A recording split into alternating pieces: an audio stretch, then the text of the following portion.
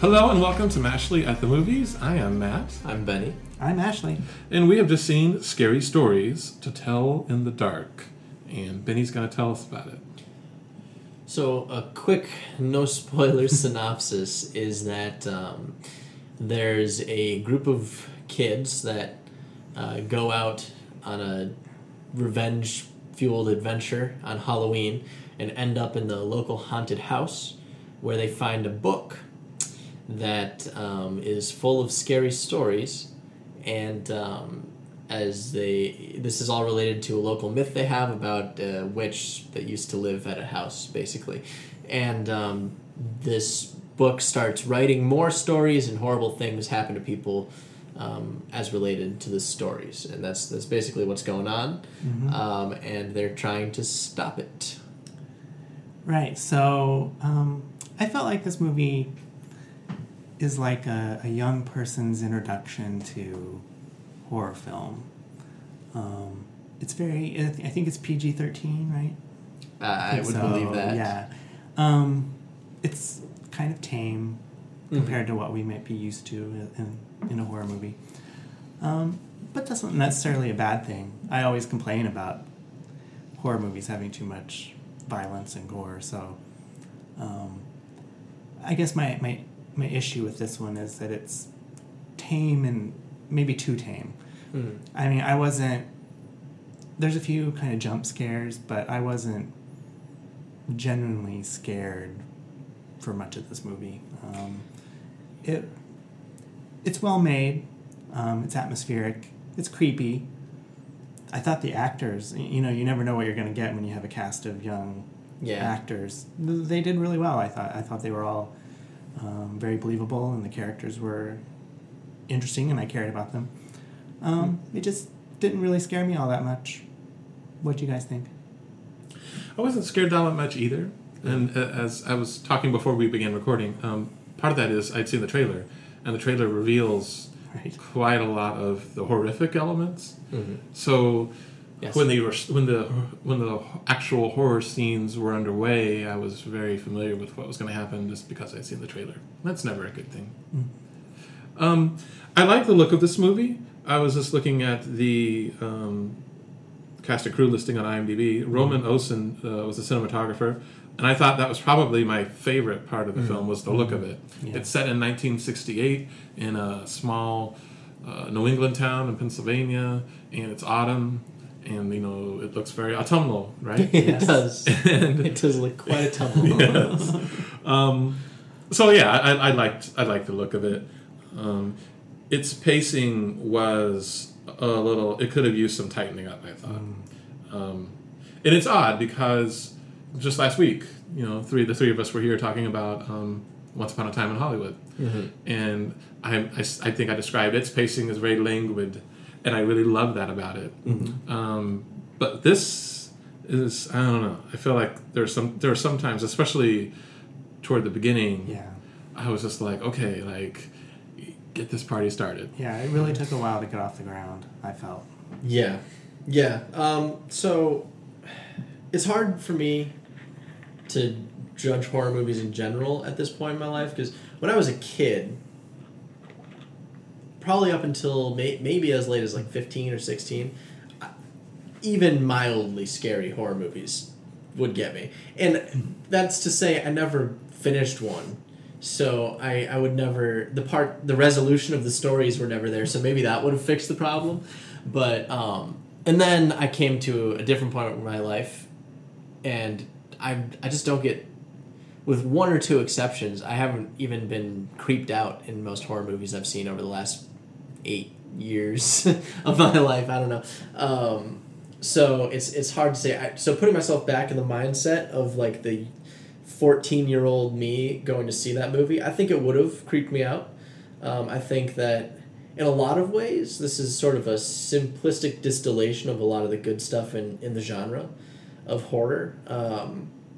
I think, on a quick tangent, the cinematography and the camera work and all of that was all extremely competent, which normally separates these younger horror movies from older, just straight up adult horror movies, is that the camera work is all pretty amateurish in a lot of the stuff that's meant for a younger audience, and it just looks bad. This looked good all the way through. Everything about it looked good. The atmosphere was right. It was all good in that way. The camera work was actually there was nothing incredibly innovative, but there was some creative shots and some good stuff in there. It's kind of like, as a horror movie, I don't want to go too far into books, but if there was something called The Inheritance Cycle. The first book's called Eragon, and it was written by a 15-year-old, I think he was, named Christopher Paolini. It really took off. It was a really high-selling book. A lot of people will recognize the name Eragon. And he openly admits, and a lot of people that were bigger into fantasy at the time were there reading, like, this is lifted from J.R.R. Tolkien and Robert Jordan and Neil Gaiman and all these other fantasy authors. And he goes, yeah, basically he acknowledges that. He's like, I was a kid, I took other stories I'd heard and basically just retold them in a way I thought was original, and in retrospect it wasn't very original. But it was a very good distillation for a lot of younger people that were getting into fantasy reading it, of a lot of the great parts of other fantasy, and that made them love the genre. And I think this is kind of like that for horror. If a young person that's just seeing one of their first horror movies sees this, I think it's a good horror movie for them. But someone that's a horror fan watching it will go like, oh, that's an element of this. I've seen that scene before.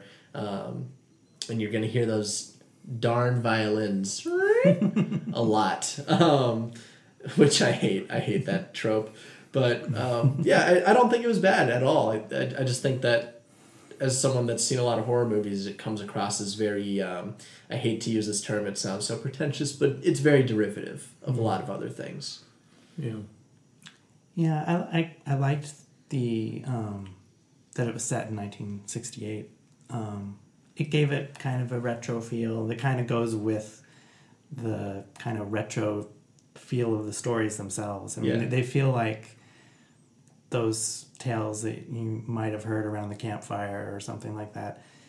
These just kind of basic horror stories that everybody knows and everyone grew up with. And I mean, there's some little twists to them to make them a little different, but I don't know. They're just kind of very, childlike in their kind of naivete. But I really liked, again, how it was done. Just wasn't so scary. Yeah, as I would have liked. I'll say two points on that. There's like an overarching storyline around this witch lady, and I don't feel like that was actually handled very well. I would agree with that. Yeah, and I don't think it brings down the movie too much. It might have elevated the movie to be significantly better if it was handled better, but with it being kind of weak as it is, I don't really, with what we've got as the product, I don't really see it being better, particularly changing my opinion of the movie.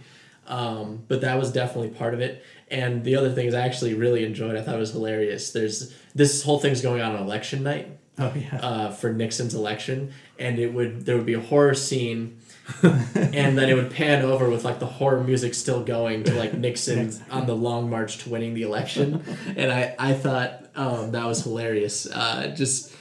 Doing that to any political campaign would be hilarious. It was not unsubtle. It was no, and the moral lessons were just. It was pretty funny because there would be like a moral lesson that they basically just showed to you, and then a character would say it. Yeah. And that's one of the ways this is for children. This is for a younger audience. And I thought that to talk about maybe what I liked again is the acting. I thought was all good in this. The younger actors were good, and then the older ones, they didn't have much to do, but no, true. But so. There are people, obviously, okay, there's some horrific scenes in this, or what passes for horrific scenes in this, and, some people get done in, right? I mean, that's just, if you're not expecting that, then, you're not know much about modern horror movies. But I will have to say that, so the very first person who gets offed is, a jerk, right? He's portrayed like a jerk in this movie. But I gotta be honest with you, I didn't think of him as so much of a jerk that I felt he deserved what had happened to him. And maybe I wasn't supposed to feel that way. I don't know. Sometimes a movie, whether it's a horror movie or not, I mean, there'll be a nasty character and something bad will happen to them. And, you know, even though you don't want to think of yourself as a bad human being, you're kind of sitting there quietly going like, yes. You know, they got what was coming to them. They finally got bit by the zombie. Yeah. But in this, it's like, I don't know. I felt bad for him. Again, maybe I was supposed to. So I think they did pretty much, in the modern paradigm, they did pretty much everything they could to, and I'll explain that sentence in a second, but they did pretty much everything they could to try to make you hate him. They made him racist. They made him a bully. They made him like they gave him kind of the Aryan image, blonde hair, you know, that whole thing. I think they did a lot in that kind of way. But this is kind of a larger thing that my brother and I have been talking about lately, where they don't let villains just be just gross in a lot of movies anymore. You know, they kind of whitewash them a little bit in a weird way. Like they let them indicate that they're racist, but they don't really let them be racist. And that's what makes you hate them. You know, not the idea that they're racist, but seeing them do something racist is what makes you hate a racist, you know? And so, like, they indicated, he said a bad word to refer to a Mexican, and that was kind of it. So he's a racist. He said a bad word. And, you know, he didn't really do anything else racist to this Mexican. And so I don't think it drove home, but I think they were clearly trying to set you up to hate him. Yeah. It's interesting that thing you're talking about, just to quickly digress. When you're talking about, you know, villains these days, I immediately go to like Kylo Ren from the new Star Wars trilogy, in that so in the original Star Wars trilogy, we had Darth Vader, right? Yeah. Pretty evil bad guy. But in the modern trilogy, from almost the get-go, Kylo Ren is, you know, we laugh at him because he has temper tantrums, and then, you know, there's that scene in Last Jedi where he's shirtless and Rey tells him to put a shirt on or something, and I mean, you can't take them seriously, right? Yeah, you're not meant to. Yeah. So yeah, no, that was interesting. So. I don't know. I think so. My issues with this are, you know, the pacing of it, the fact that, I don't know, even though these actors, I think, did a good job with the material, there just wasn't a lot there sometimes. These were, in many ways, fairly stock characters from everyone from the teenagers to the concerned but sort of distant parent to the law enforcement. Yeah. You know, I mean, I think you used the word tropes or whatever. It was extremely trope heavy. Yeah. Which, not, again, something being trope heavy doesn't mean it's bad. No. The tropes can be used in good or bad ways, and these weren't egregious. It was just a lot of them. There were a lot of tropes. I pointed this out, and I'm going to point it out again. I don't want to give spoilers, but just in case anyone's not aware, the term black magic is not... It doesn't mean that black people came up with it. That was a really weird part of the movie. Like, yeah. It's black magic. It comes from the Catholic... The term black magic comes from the Catholic Church. There's a whole thing... It's like, there's a lot of history behind it, but there was white magic and black magic, and this was before largely people knew black people existed in Europe. And it was this whole thing about white magic being pure, like Christ, and there were like healing magics and things, and that was used to refer to basically miracles. And then black magic was impure, like the devil, and that was the kind of magic that you'd see someone doing, because Jesus was already gone and all that, so there aren't a bunch of miracles going on. So there's black magic, like witches and things. It's not black people magic, which is what they did in this movie. Yeah, that was weird. I was stupefied by that in the movie. So not like black people just have the evil magic, you know? That was really weird. They really skated. I feel like they skated over it real quick. No, but I caught it. I caught it, and I was, like I said, I was really not sure what was going on there. So, it's funny. During the movie, I was thinking to myself, okay, this is going to be a solid 7 for me. Mm-hmm. And then as the movie went on, like especially toward the end, I was like, or maybe like a 6.8. And then right afterward, I was like, or a 6.5. And then while we've been talking about it, I've been like, I don't know, a 6 or 5.5. And it's not that bad. I mean, it's not a bad movie. No. But it is, I know the term. It's mediocre. Yeah. Yeah. I'm going to go with it's uninspired. That as well. So what would you give it then out of 10, Benny? Like I said, it's kind of like I'm looking at it in two different ways. For myself, it's like it's like right now, it's like a 4. But I do think that a younger me probably would have given it a 6 or a 7. So 2019 you gives it a 4. Yeah. Ashley? So it's well made, it's well acted, it's atmospheric, but that's kind of all it is. Yeah. 6.5. It's great craft to not a great product is kind of how I'm looking at it. Yeah. And I give it a 6. So our score is a 5.5. Now, the Tomato Meter critic score is an 80%. The critic score is an 80? 80%. The audience score, this is like just the first night it's out, but the audience score is at 67%. Okay. So. Interesting. See, the 67% sounds about right to me.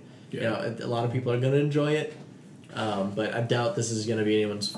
Well, every movie's someone's favorite movie, but I doubt this is going to be many people's favorite movie. I was a little taken aback. Our theater was full. Yeah, it was pretty full. And I don't know. I mean, I know this is based on a series of books from the 80s and stuff, so maybe there's just a built-in nostalgia thing, but these people, most of the people in our screening seem to be younger than people who would have grown up in the 80s. Somehow I missed this series of books. Yeah, same here. But, actually, up until this week, I thought it was a millennial thing. Yeah, me too, because I was like, this is not anything I'm familiar with. This must be something like generations younger than myself are into. But no, came out in the early 80s. Yeah, so I'm an avid reader, and I was especially an avid reader when I was in middle school. Mm-hmm. Like, I read right now probably a book to 2 books a week. When I was in middle school, I used to read a book a day. It was pretty, like, anytime that I wasn't at school or at baseball practice, I would be reading, basically. Did you ever read Sweet Valley High? No, I did not. But, so I'd never even heard of this, is the point I'm making, which is, and my mom fed me all the cheesy 80s fantasy and suspense and stuff that she could get her hands on, because that's what she loved. So it's weird to me that I'd never even heard of it until you brought it up to me and asked if I wanted to go. But. Yeah. Well, there's a guy with a T-shirt for it. Was there? Yeah, at our screening, yeah. I wonder what he thought of it. I wanted to ask him, actually. I really did, but, just a complete stranger coming up to him might have been a little odd. So. He is the target audience, though. Yeah, I'd like to hear his input. So our score is a 5.5. Critics love it at 80%. You do what you want. So the critics thing, I'm confused. Yeah. I honestly, I guess it's got to be what I said. The craft is all good, so it's probably based on that they're saying that. I don't know. All right. Thank you for listening. Thank you. Thank you.